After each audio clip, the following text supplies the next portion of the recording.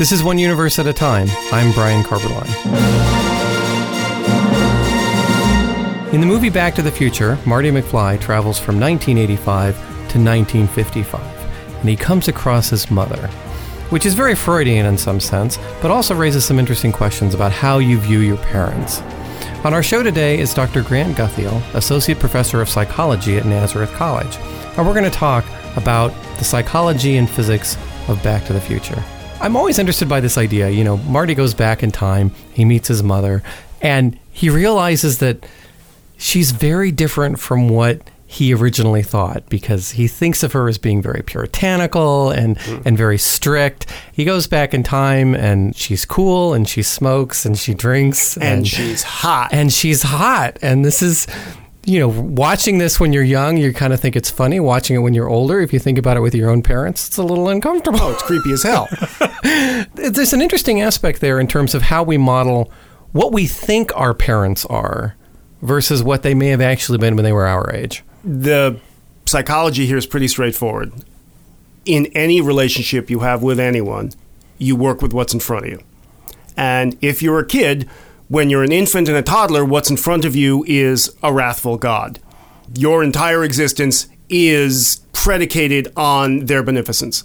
Right. If they're happy, you're happy. If they're not happy, you're not happy. Now, mind you, the parent simultaneously has exactly the opposite viewpoint, which is, I let this thing into my house and now it's running everything. And if it's not happy, nobody's happy. It poops and eats and cries and cries. And cries, and I have to deal with that. Right. But from the kid's perspective, there's a whole lot of work on how parents, you know, we created God because we needed a broader parental figure once we got too old to see our parents as parental figures and as gods. So we needed a bigger one. And that's where religion came from. I have no idea if that's true, but that is very reasonable given what a young child's viewpoint of their parents is. Right. And then as you get older, your parents get older. It kind of works that way. And I have a line I use in my child development class, which is, your parents weren't born old and boring. They got that way taking care of you. And, you know, I look at a room full of 20-year-olds and they kind of look at me like, really? No, man. I know my dad. No, you don't. Parenthood ages you in both positive and negative ways. If you take parenting seriously, you become more conservative. You become more predictable. You become more dependable. Right. Because you've got this thing in your house that is a need machine. It latches onto you and sucks money and emotion and time and sweat and energy out of you like a lamprey eel. That's its job. And it's really, really good at it. As you raise, I mean, we both have children, and you know, when they start approaching an age that you remember as a child, you have other worries because you start saying, no, you can't do that. Because I know what I did when I was 15. Oh, no. Yeah. And you see this in Back to the Future, where Marty's mom, in some sense, worries about the consequences of what Marty might do because of her own consequences. Exactly. That she frames that in terms of her own behavior led to problems, and so she's trying to fix that in the next generation. And of course, we all do that. We all try to fix and rerun, to some degree, our own childhood and our own lives in our kids.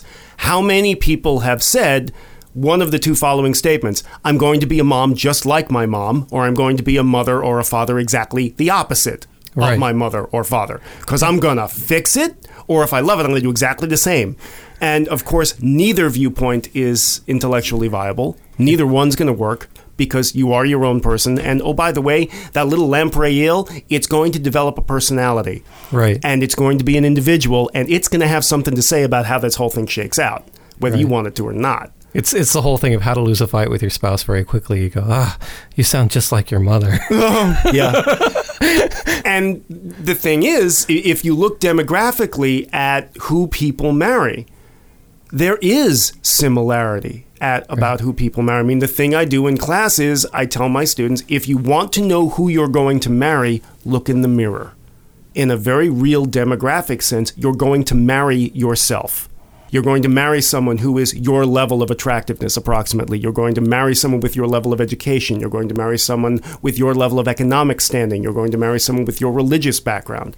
You're going to marry, in many ways, yourself. And you are similar in many ways to your parents. So Marty going back and being attracted to his mom isn't surprising. It's creepy, but it makes sense. It's also interesting in terms of how we see the past. I mean, because we've had this Back to the Future day just a couple of days ago, the idea is that 1955 is as far away from 1985 as 2015 is to 1985. Which is an astonishing, way to make me feel old, dude. But I mean, at the same time, it's like when I remember growing up and watching Back to the Future because we're of that age, and 1955 was a very different world, having never experienced it and seeing it through the eyes of my parents and how they experienced the 1950s, for example. Yes. And that's, in many ways, that's the only way that we experience that, is through the movies of the time, through how the 50s portrayed themselves. Right. And how our parents see it. And we have the same thing now with the 80s. Yes. What we remember of the 80s isn't necessarily what the 80s were about. God, let's hope not. In the movie itself, one of the things they have is they have a novelty shop. Right. That shows all of the things of the 80s. And while there are some things that you go, oh, yeah, really. But at the same time, a lot of what was emphasized was immediately popular in 1985. Right. It wasn't necessarily what we look back and see and see about the 80s. Right. Right. And so that filter that we look through in terms of time also affects us. That we, I think it's psychologically, I think we tend to rewrite our own history. Oh, we do. And I mean, it's not even just psychologically. Some of it is unintentional. I mean, the more we learn about how memories are first made, maintained, and then used, the short story is every time you pull a memory out, every time you think about it, you change it. So nostalgia is a real thing. The more you think about the, quote, good old days, the better they're going to get. So when you remember something, you're pulling that up and then you're rewriting the memory of that memory. Yes, and you keep doing that in an iterative process over and over and over. So by the time, that memory is 20 years old, it seems as though it's carved in granite. And that is exactly what happened. And it was perfect and wonderful. My first kiss. Her hair was perfect. Her breath was sweet. And you go back and see the actual event and okay, yeah, that was maybe a kiss. But beyond that, there's absolutely no similarity to what you've described and what actually happened. Right. So we don't want to necessarily go back in time. We'd be faced with the reality of most of the how time, wrong we are. Yeah, most of the time going back in time, especially, farther back in time, is a problem because it's not going to match what we thought happened. And over time, we tend to sand the rough edges off our memories and our experiences. Right. And if you go back, you find out things were a lot sharper and a lot pointier than we remember them being. Right. And I think you see that sometimes in a lot of science fiction things. Oh, yeah. If you take Star Trek, for example, the original Star Trek series, in many ways was seen as kind of this progressive approach. It really was for the time. And in many ways it was, but on the other time, you look at the aliens are deeply racist. I mean, it's profoundly. Like the more latex, the worse they are. Yeah. Oh, golly, this is just awful. And it's a product of its time. And you see that with a lot of things. I think it's one of the interesting things about how, if you look at past science fiction, a lot of it is so deeply impacted by the culture of the time in ways that you can't tell. Oh, yeah. I love the one where there's a prediction about the internet, and they were talking about, this massive communication network, and people will be able to shop online, and they'll be able to read books electronically, and all of these things were there.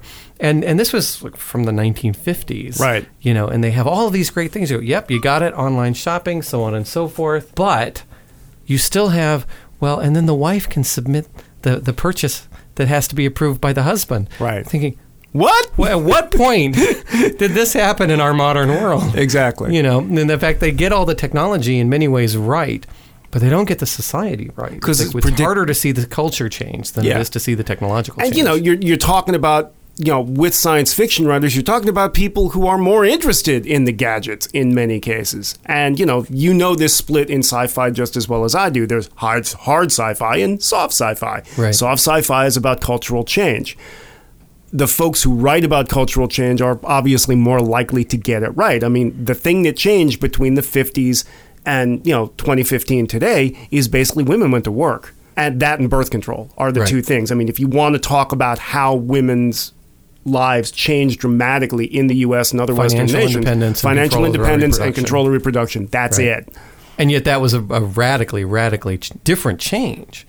I mean, that shift made in some ways almost unforeseeable consequences in terms of our modern world. It still does. I mean, at this point, I saw a stat that I'm not sure is right, but even if it's a little overblown, it still tells you how this works.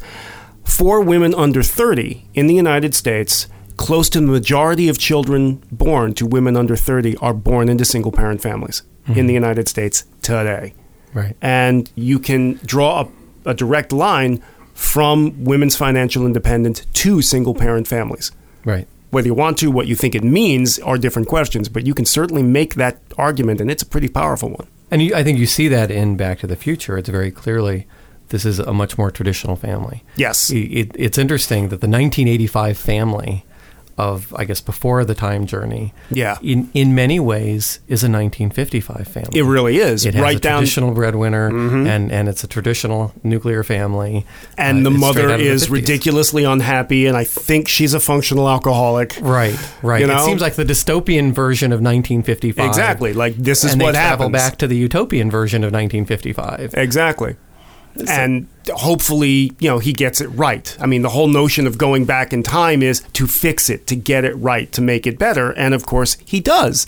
He comes back to his new 1985. His mother's 40 pounds lighter and effervescent and happy, and his dad is a science fiction author of world renown, and he's got the girl and he's got the truck, and he doesn't do the stupid chicken thing with the street race thing at the very end and kill everybody. Right. And I think you see that the same way in the 2015, and their version of 2015 is very much a modern version of 1985. I have to admit, once I got past the first two, the 2015 one was just hard. I have a certain level that I'm willing to tolerate, and I watched it once. It was many years ago, and I tried to block most of it out. When you watch it, we went back and watched it again, and how much of modern society just isn't there. You don't have cell phones. Nope. You don't have Facebook or Google or Twitter or any of the things like that. Which is weird because the 1955 sci-fi predicted many of those things. Right. And a lot of the cyberpunk did exactly that, of that integration of technology. Yeah, the sad thing is the cyberpunk guys, as much as you can vilify them for other things, they got this stuff kind of right. It's like, let's take the most dystopian view we can take. Oh, that's what's going to happen, of course. And it's not even that. It's here's a dystopian view. No, that's still too boring. Let's make it 50,000 times worse. Right there. Yeah, that's what we're going to write about. Really? It's close to it. But it sells. I guess at the same time, we see science fiction as kind of a way of reflecting upon our culture. Is it also kind of a reflection of our own psychology? I mean, the standard view is you look at the space aliens from the 50s movies, and they're bug-eyed Russian monsters. Yes. It's clearly the Red Scare. Yeah. And that was a deep psychological aspect, I think, almost an existential crisis, it seems, that growing up we never really had. Right. I remember, what was it, the day after tomorrow? The day after. The day after. The day after. And in the 80s, terrible movie. Terrible movie, but the parents are like, oh, golly, this was really disturbing. And the kids were like, I just want to see the nuke. They nuked the school. That's so cool. Yeah, it's, is it a reflection of our psyche? I mean, yes, it has to be. All of entertainment is going to reflect what's going on societally, or at least a lot of it is going to reflect what's going on societally. So in the 50s, you had bug-eyed Russian monsters. In the 60s, like you said yourself, Star Trek was progressive, but all the aliens that were dark-skinned were bad people. Right. Let's keep moving on.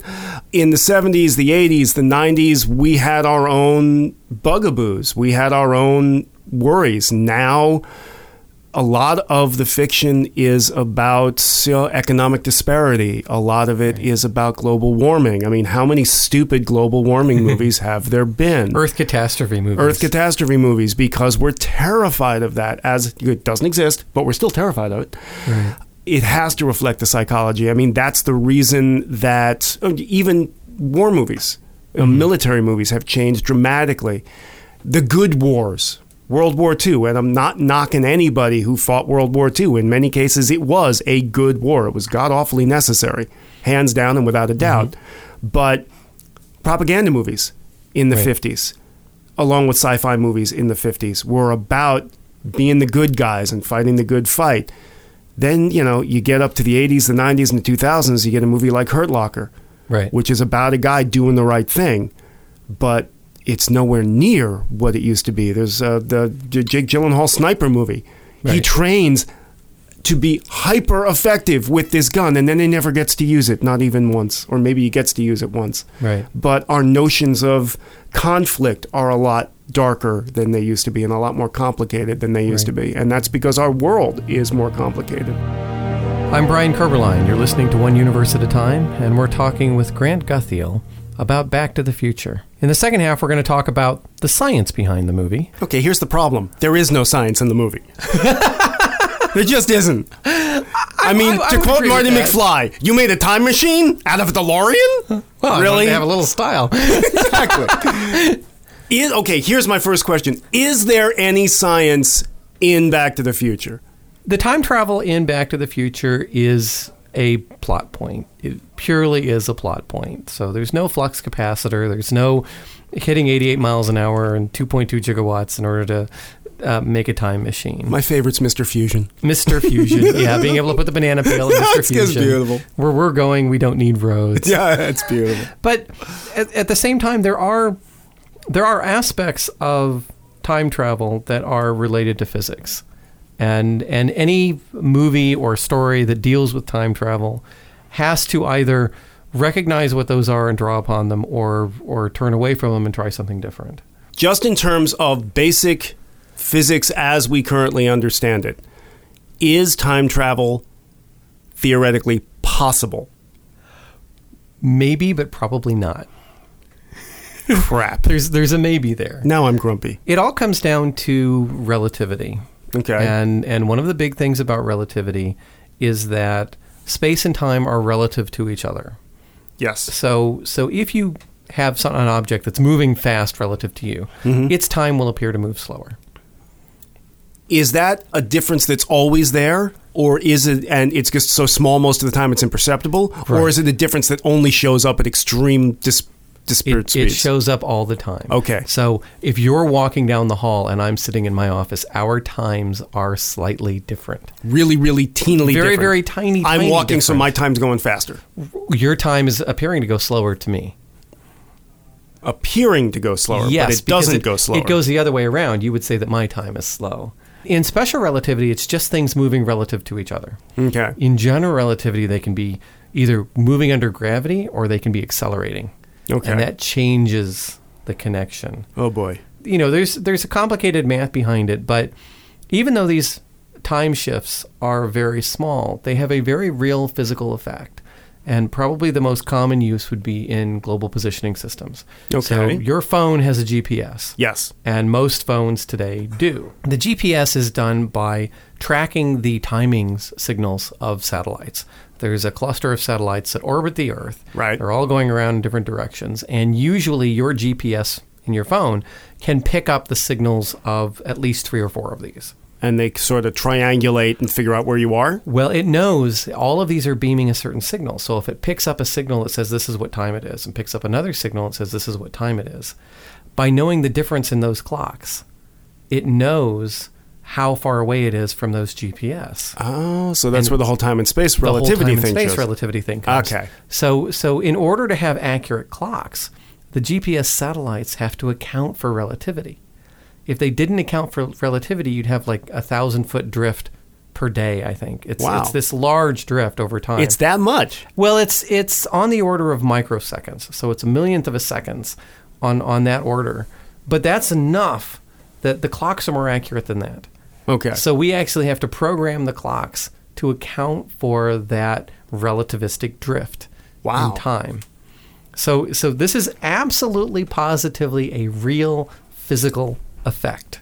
There is absolutely no doubt that relativity works, because otherwise you wouldn't be able to find Starbucks with your GPS. Got it. So we know that time can shift relative to one thing or the other.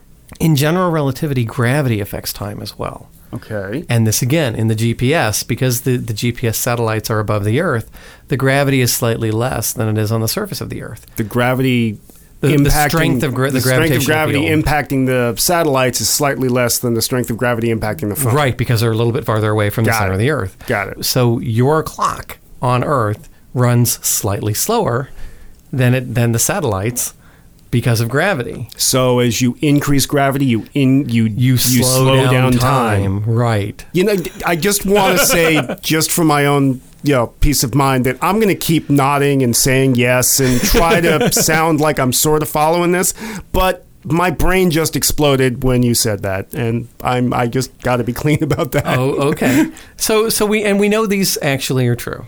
Yes. So experimentally, you've got the data. The data supports this, so we know time is variable. Now, what's interesting is within general relativity, you can come up with solutions to the equations in which there are time loops, in which basically your path through time would loop back upon itself and you would meet yourself again. That would be time travel. That would be a time travel. That would be a time machine. And there are ways you can solve equations in general relativity where the math works. Yes. It's not voodoo, and that time loop is a result of pops out of the equation. Yes. Yes. Okay, that sounds like time travel. That sounds like time travel. Now, the problem is that the solutions that we have in which there are time loops, or what we would call closed time-like curves, the solutions are mathematical, but they don't agree with physics. So one of the most famous one is the Gutheil universe. Mm-hmm. It's this idea of a universe in which the entire universe is rotating. Okay. And because of that, space and time would get dragged a bit, which is how time can be dragged around itself. It kind of loops around itself, and you can go back and see yourself. The universe doesn't do this. So even though it's a perfectly valid mathematical solution to relativity, it doesn't agree with what the universe actually is. The real universe doesn't seem to have these. Okay, so the math can theoretically produce a model in which time travel is possible, but that model requires a rotating universe, and our universe is stable, or at least doesn't rotate. Right, or in general, it requires things that we do not seem to see in the real universe. Okay, so that would seem to indicate that unless somebody can somehow make the universe rotate, and I don't think that's really possible, time travel is a bust. Or other things. I mean, there are other models like that, but that raises the next question is, could you in fact, if it's theoretically a valid solution within relativity, if the math works, could you set up at least a chunk of the universe to match that solution? Could you do something to engineer a time machine?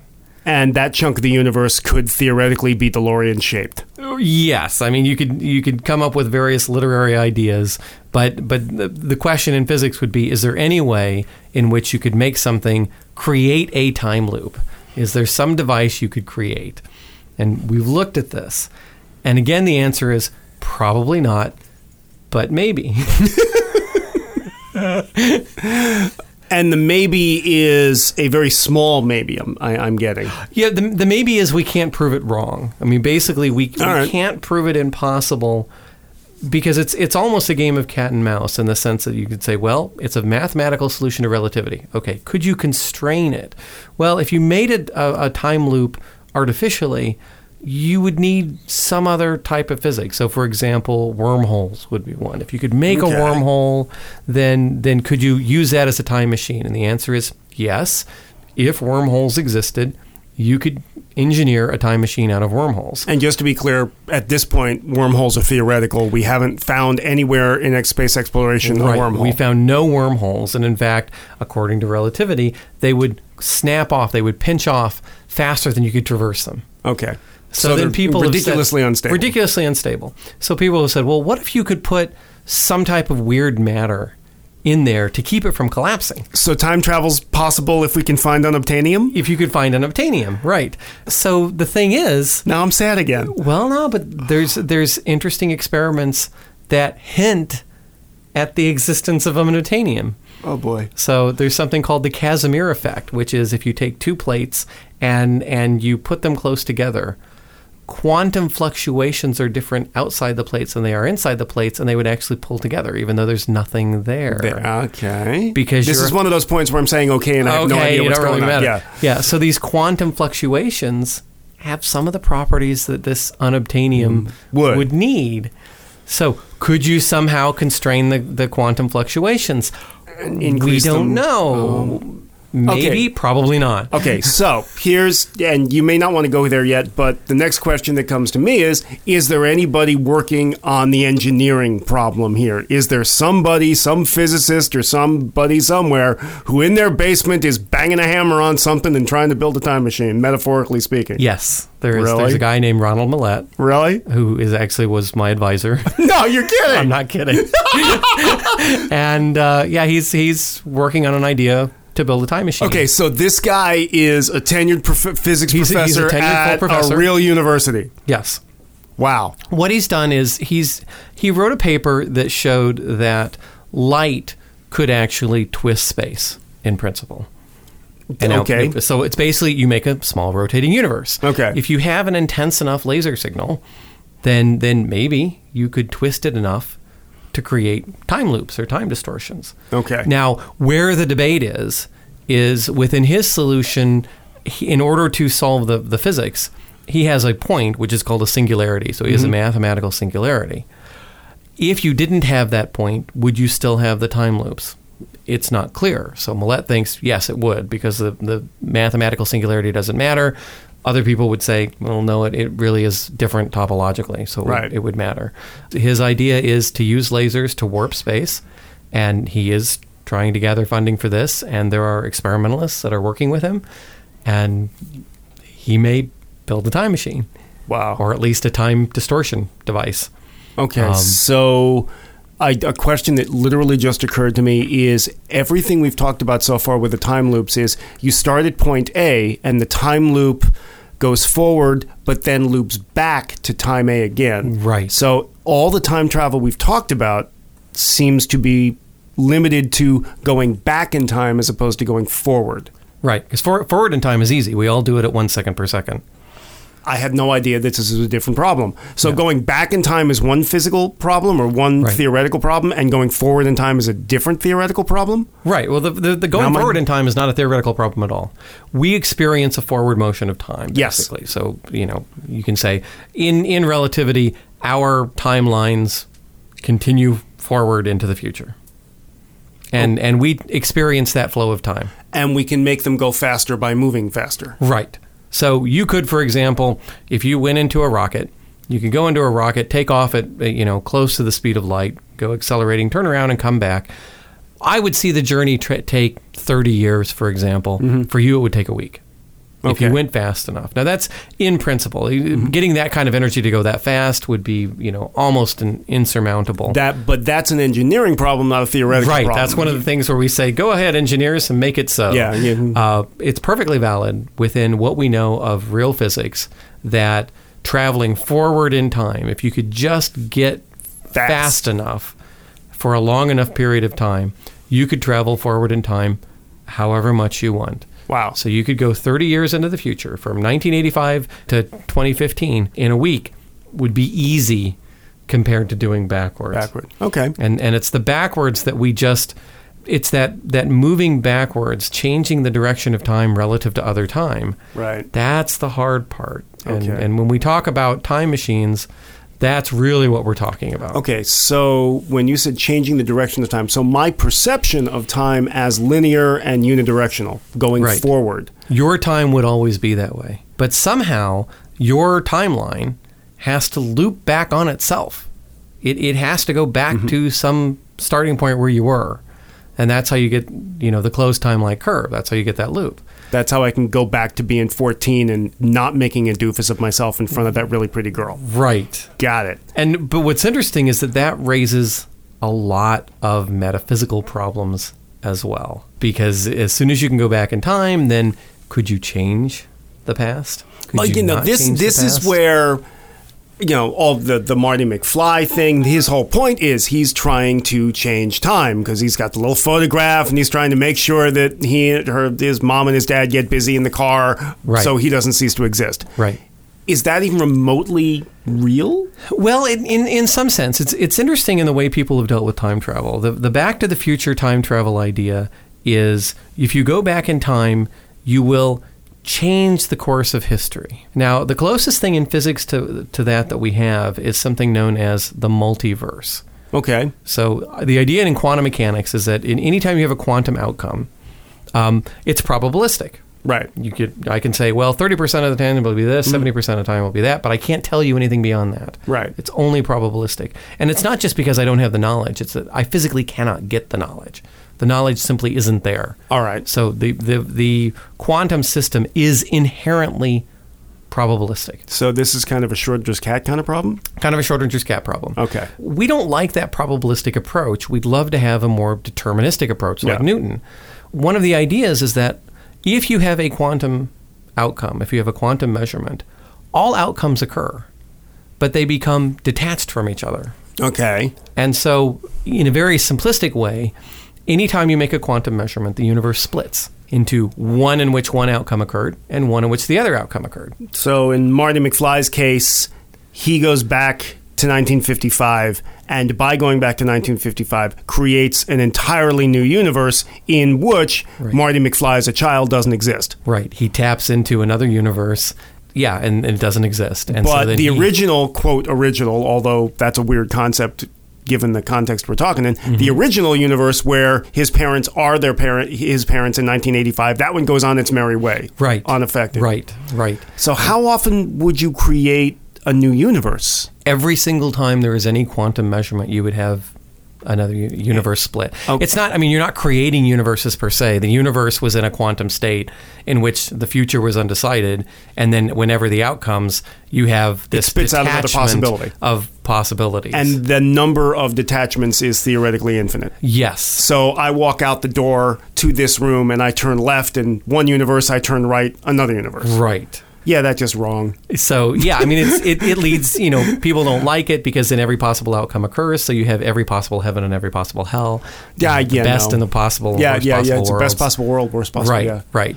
And so that's one of the kind of common ones. Okay. And typically what they would do is they say if you go back in time, you change it, and then the effects ripple forward.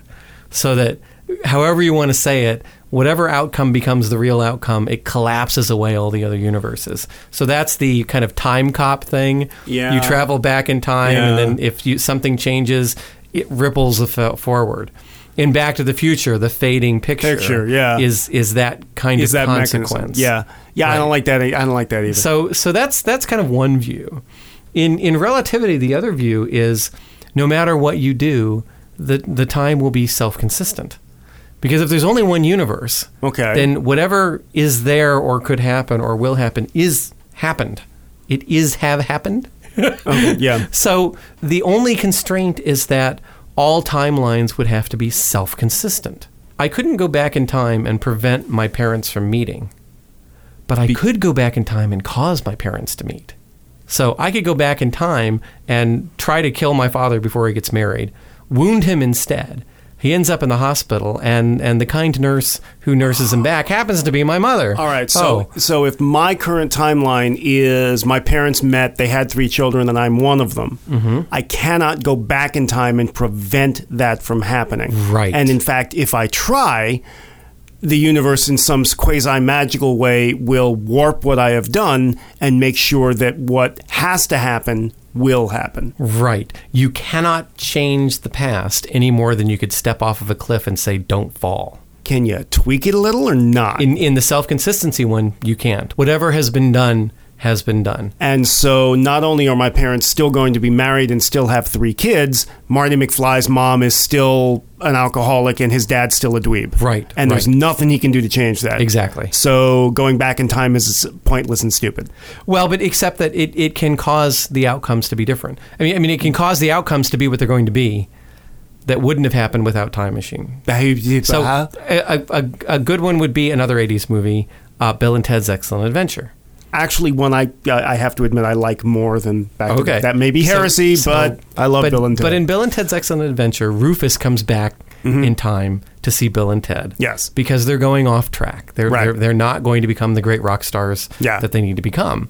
And future society depends upon their transformative music. Yes. So this is where they have picked up the philosophy of be excellent to each other and party on, dudes. In order to keep that happening, Bill and Ted have to pass their history class. So Rufus goes back in time to give them the time machine so that they can pass history. Okay, here's the thing, though.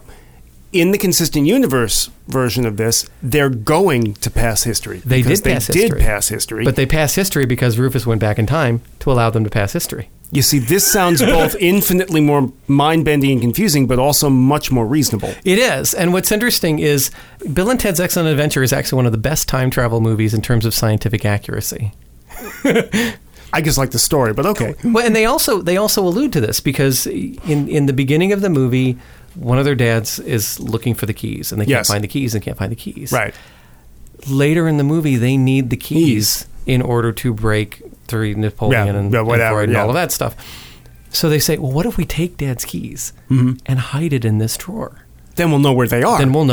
And they open up the drawer, and there are the keys. And in fact, that is what happened because in the future, Dad can't find his keys. Exactly. So it's perfectly self-consistent. And then they even raise this question, well, wait, now that we've done this, what if we don't go back into... No, let's not think about that. And that raises the other question, is that if there's only one universe and the past and future have already happened, if it's deterministic, there's no free will.